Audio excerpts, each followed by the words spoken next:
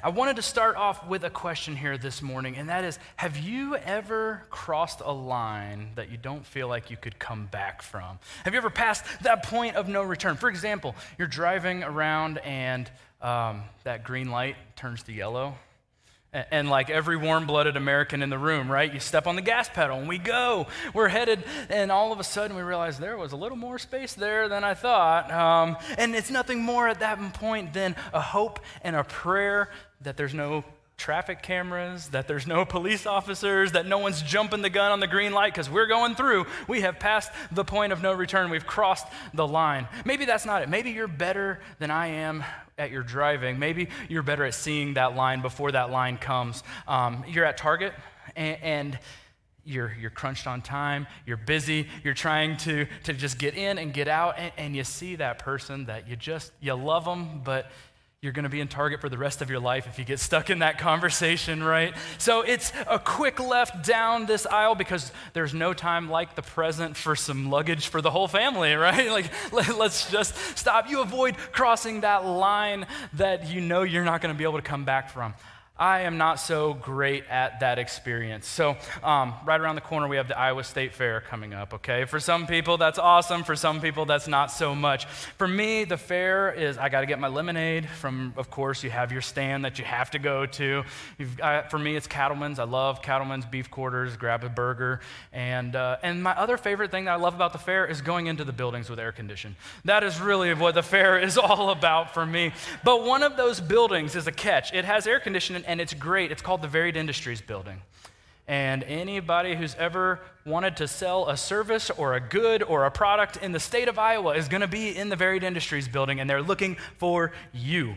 And so the way to navigate the Varied Industries Building is exactly this. You put your eyes down at the carpet and you keep walking. You don't look at anything else out here. You just keep your eyes down. You make it through all the zigzags. You go back to the back, grab your free popcorn, right? Get the cheese bread and get out. That is how we do the Varied Industries Building. A couple years ago, though, I made a mistake.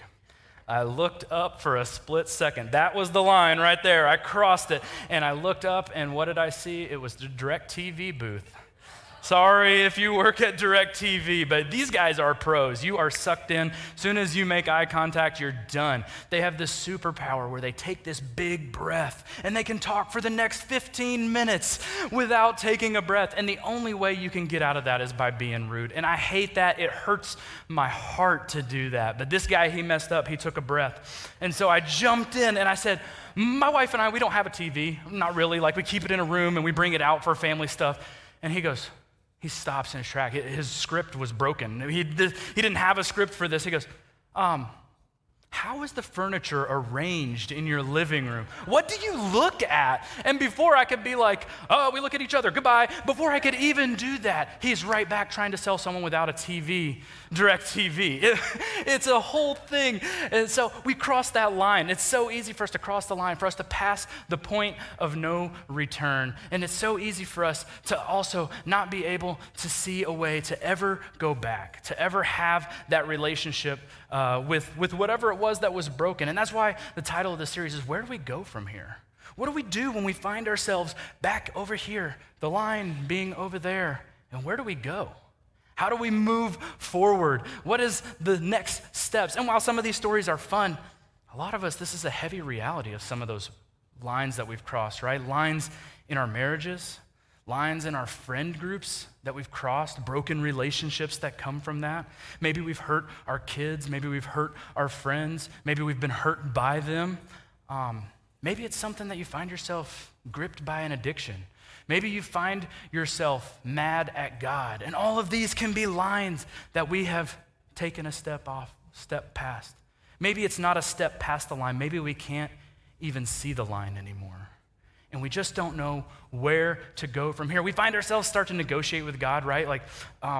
So if my spouse loved me more, or if my spouse respected me more, then I would do this. Or this time was the last time. Next time, I won't do that. Or if these bad things weren't happening, I wouldn't be so mad at God. I wouldn't have crossed those lines. And so this is what I want to talk about this morning is where do we go from here? And I love the passage that we're going to be talking about because it talks about a guy who said he was never going to cross this line. This was the ultimatum that he wasn't going to cross, and he ended up crossing it. So we get to see how he reacted. We get to see how he responded, and we get to see Jesus, who reaches out to bring him back across the line, to restore him back to the position that he was in. In that passage, we're going to be in John chapter 21 today.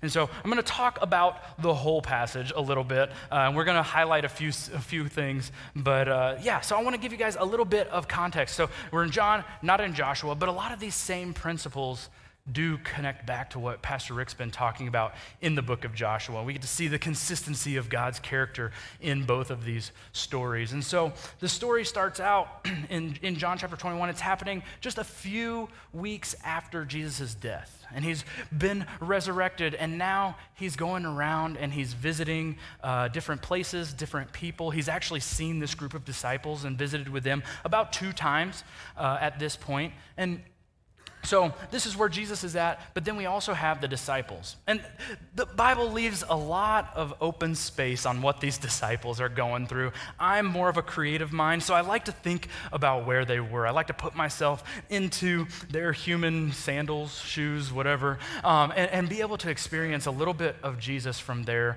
point of view. And so I think about Jesus, I think about the disciples in that they had to have been in a time of fear, on some level. Like their friend who they were in close proximity to, who they had a relationship to, was just crucified.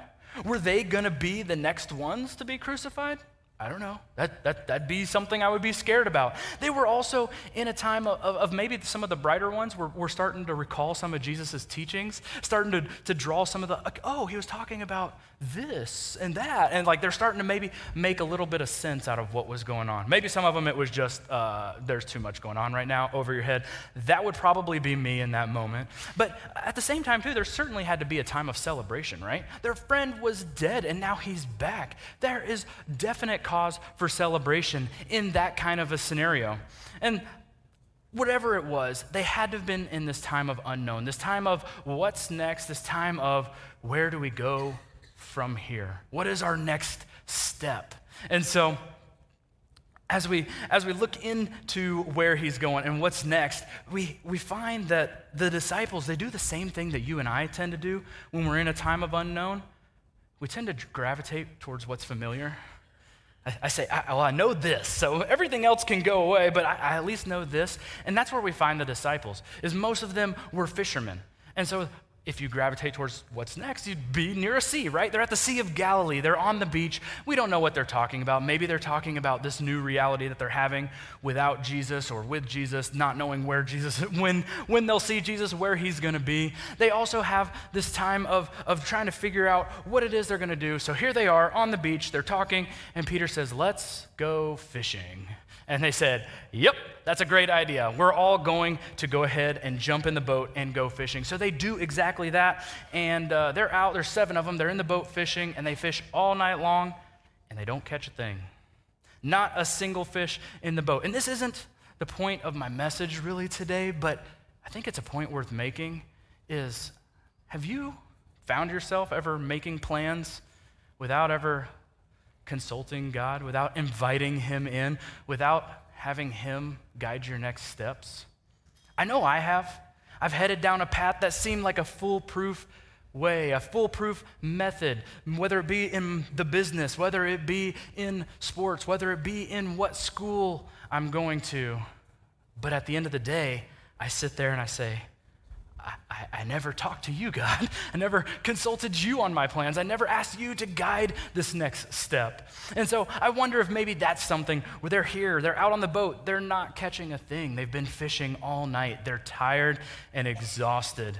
When all of a sudden they end up seeing a figure on the beach, that figure being Jesus, right? And so he ends up calling out to them and he asks them, he says, have you guys caught anything tonight? How's the fishing been? And of course, it's been horrible. They've been out all night. They haven't caught a single thing. And so one thing you'll know about all fishermen is they give they love to give advice. And so he gives advice. Well, have you tried fishing on the other side of the boat? So they said, sure, why not? They throw their nets out on the other side of the boat, and the nets come in, and they're totally full of fish, as full as they can possibly be with fish. And it's at this moment in this miracle that it made it super, super clear who this figure was on the beach, right? It was Jesus. And so he's performed this miracle. They're going to see Jesus again. They're so excited. Now, Peter, being the guy that Peter is, he tends to just act first, think later. And so Peter leaves all his friends behind and jumps out of the boat into the water and runs to meet Jesus. And what he finds as he gets up to closer to seeing Jesus, we're going to read about right here in Scripture. We're going to slow it down just a little bit as we read this passage. And it's John chapter 21, verses 9 and 10. And here's what it says. It says, when they landed, they saw the fire of burning coals.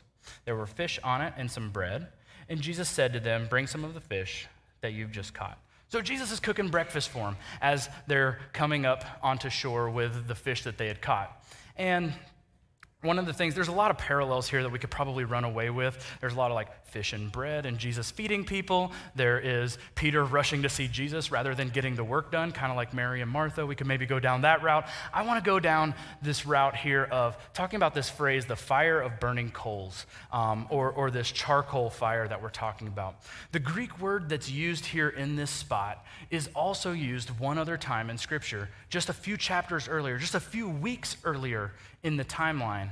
And Peter finds himself standing next to this kind of a fire. It's a low flame fire, just some coals turning like that. Peter's standing by a fire like this, warming his hands when he crosses a line that he said he would never cross. When Peter says, I would never deny Jesus, I won't deny Jesus, and 3 times he denies Jesus while standing next to this fire. Now here we are a few weeks later. Jesus is cooking fish, cooking breakfast for them over this same kind of fire. This is, in my mind, this is a cinematic just masterpiece, right? If we picture this, they're out fishing and not having any luck. All of a sudden he realizes it's Jesus. And you can see Peter, he's gathering up his robe because he is going to Jesus. And he jumps into the water, he's swimming, and I'm sure like once it gets into the shallow water, he's doing like the Baywatch run, right? There's like water splashing all over the place. He's coming to Jesus with no abandon. He gets onto the beach. He starts running faster. He smells the fish cooking. He's so excited to see Jesus until he gets just close enough to see over that last hill of sand that little charcoal fire. And he sees Jesus warming his hands right next to it. And I can't help but wonder if Peter doesn't stop right in his tracks, because he's overwhelmed with just a few weeks ago, a reality that he's been wrestling with, a reality that he might be trying to forget since that moment. And yet here he is face to face with Jesus in this moment. And so I'm sure at this moment, this is when Peter says, I really don't think this is going to be a normal breakfast, right? This is going to be one of those Jesus things. And Jesus' intentions come very, very clearly into picture as he begins to develop this scene going on right here. And what happens next is Jesus addresses Peter in the same way that Peter crossed the lines. You see, Peter crossed the line 3 times saying, I don't know who Jesus is. I've never seen him. Who is this Jesus guy that you're talking about? And Jesus does the same thing when they get done eating breakfast. Jesus addresses Peter and he says, Peter, he says, do you love me? Peter says, well, of course I love you. Jesus says, feed my sheep. Peter, do you love me? Of course. Then feed my sheep. He does this another time. And what Jesus is saying is, go back. You haven't messed up. I want to restore you back to me. I have a job for you to do that isn't fishing. It's continuing on the ministry that we were doing together, feeding the sheep, tending the flock, serving the people. And he says, I want you to continue on doing that.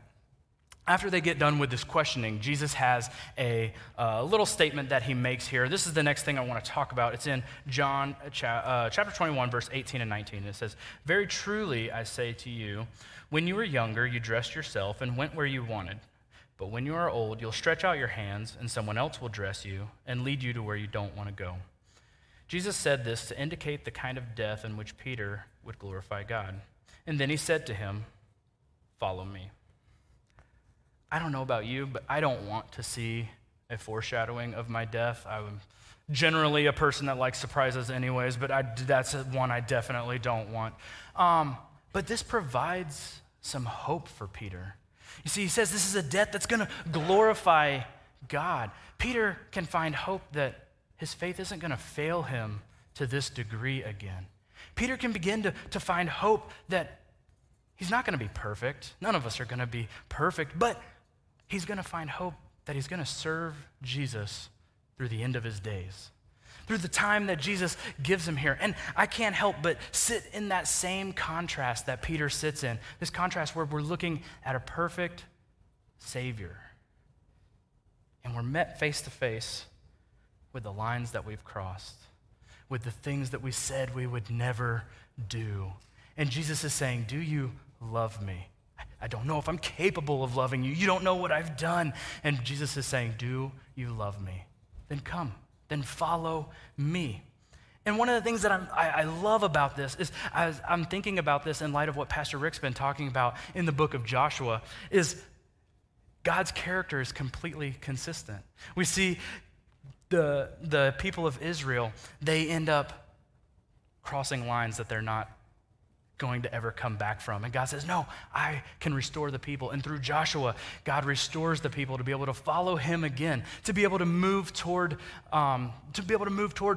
going across the Jordan River, going into Jericho that we're going to hear about next week. He has so many things, so many good plans in store for them, and he is able to restore them through Joshua, even though they've made these mistakes back here. The other cool thing we see is what Pastor Rick started this series on, which actually was Joshua's last words, or some of his final words, was this invite to follow me. See, Joshua gets to the end of his life, like Pastor Rick was telling us. He gets to the end of his life, and he's recounting all of the places where God has been, the things that he's allowed them to do, the places that he's shown up, where he's gone before them, and he says, you guys choose who you will, but I'm inviting you to choose to serve him. Serve God. Follow me is what he's saying. He says, my family, we are going to serve the Lord. And so I love seeing that consistency between God and Jesus, seeing him in flesh and seeing it in the Old Testament too, in the way that these two stories are compatible with each other, and just seeing that. So the next thing we run into, though, is Peter does Peter things. And nothing is ever black and white with Peter. It's never go and do. And Peter says, all right, we're good to go. It's always something with him. And that's why I love him, because that's usually me too. And so Peter says, well, what about John? What about John's death? Is John going to live forever? Is John going to die like I did?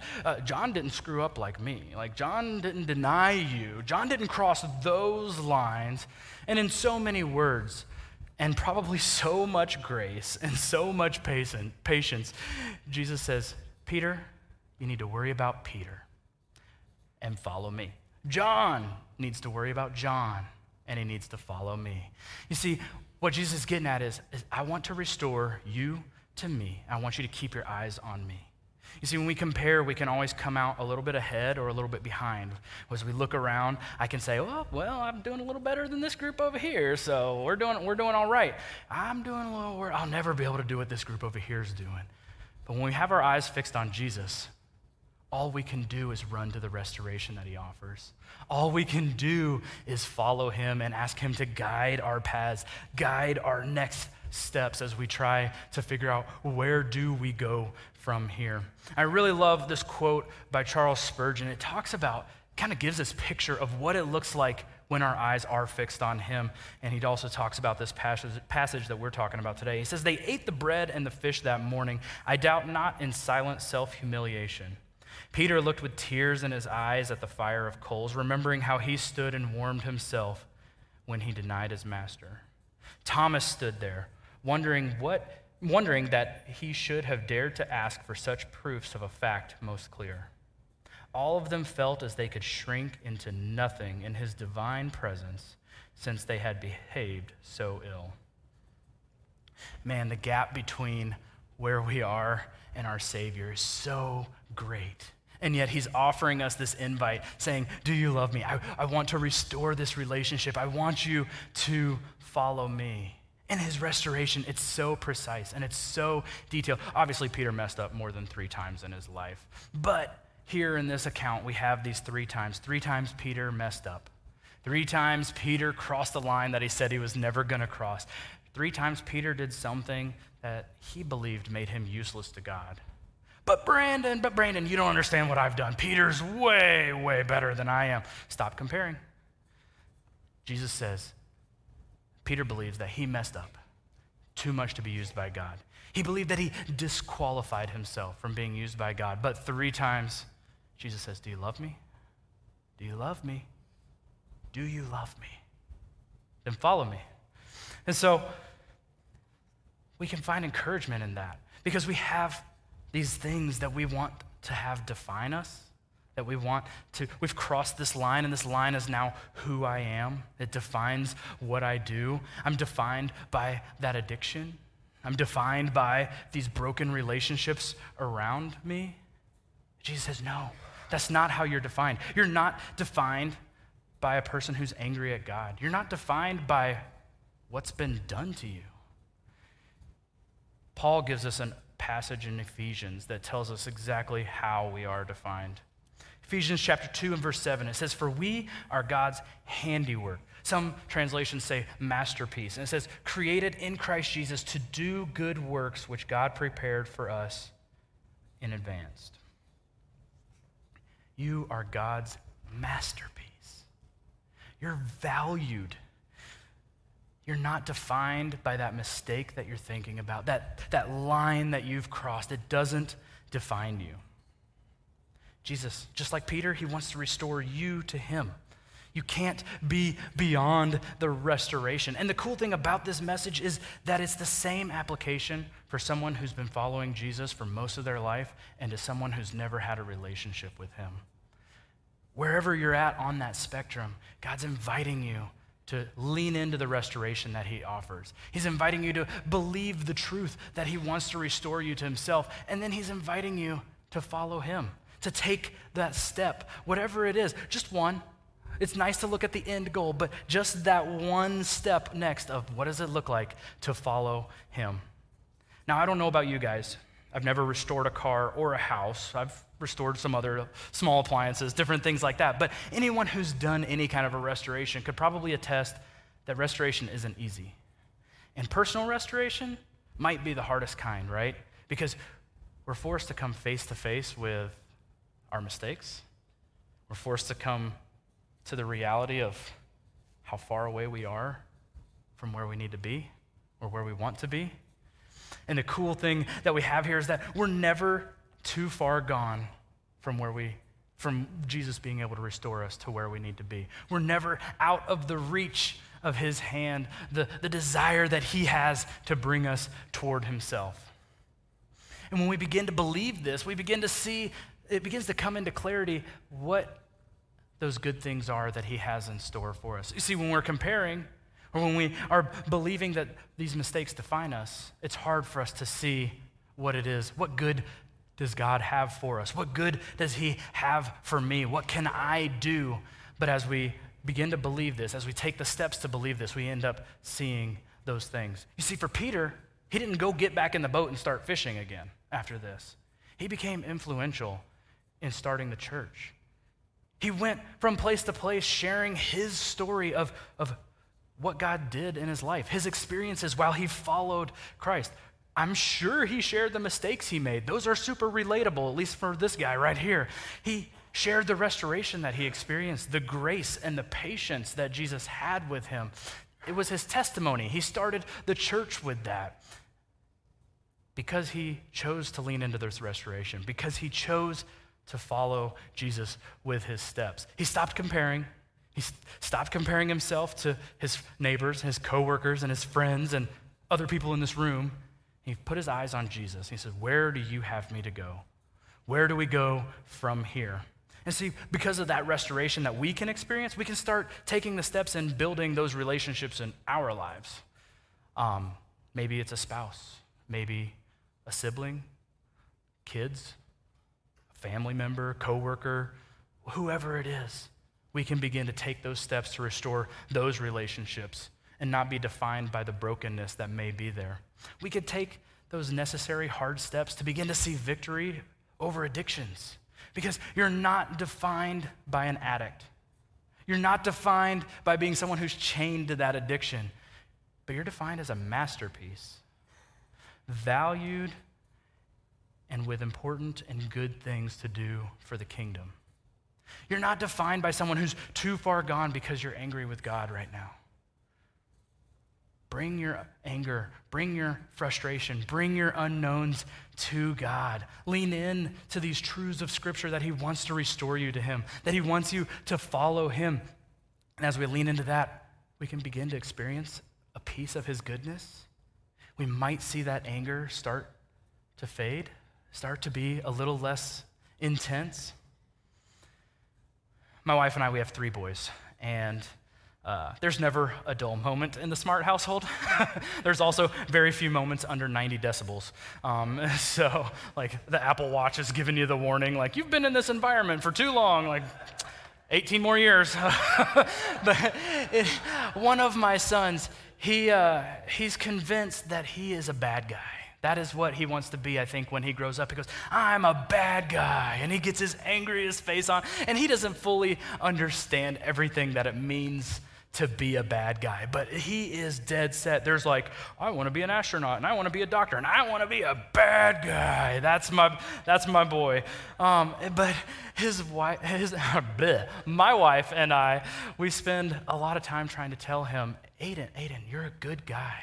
As his dad, I love him. And I said, you're a good guy. You can be a good guy. You love so well. You're strong. You're such a big helper. And we spend so much time, no matter how much he's sinned against us, no matter how much he's hurt our feelings, no matter how much he just gets on that final last nerve, like, you're a good guy. You can be a good guy. And how much more, as a failure of a father, how much more is our Heavenly Father saying, come to me. I have good things in store for you. Say, but I'm a bad guy. I've done this. You don't understand what I've done. He says, I do. You're a good guy. You're my masterpiece. You are valued. Please come back to me. Please have faith in the restoration that I have to offer and follow me. That's been my prayer for you guys this week as we talk about this. So many of these things, they sound too good to be true. It's hard to believe, but my encouragement for you, my prayer for you is that we lean into the truth that God wants to restore you, that he wants you to follow him and to begin to fulfill the good things that he's planned out for you. God, thank you for your son.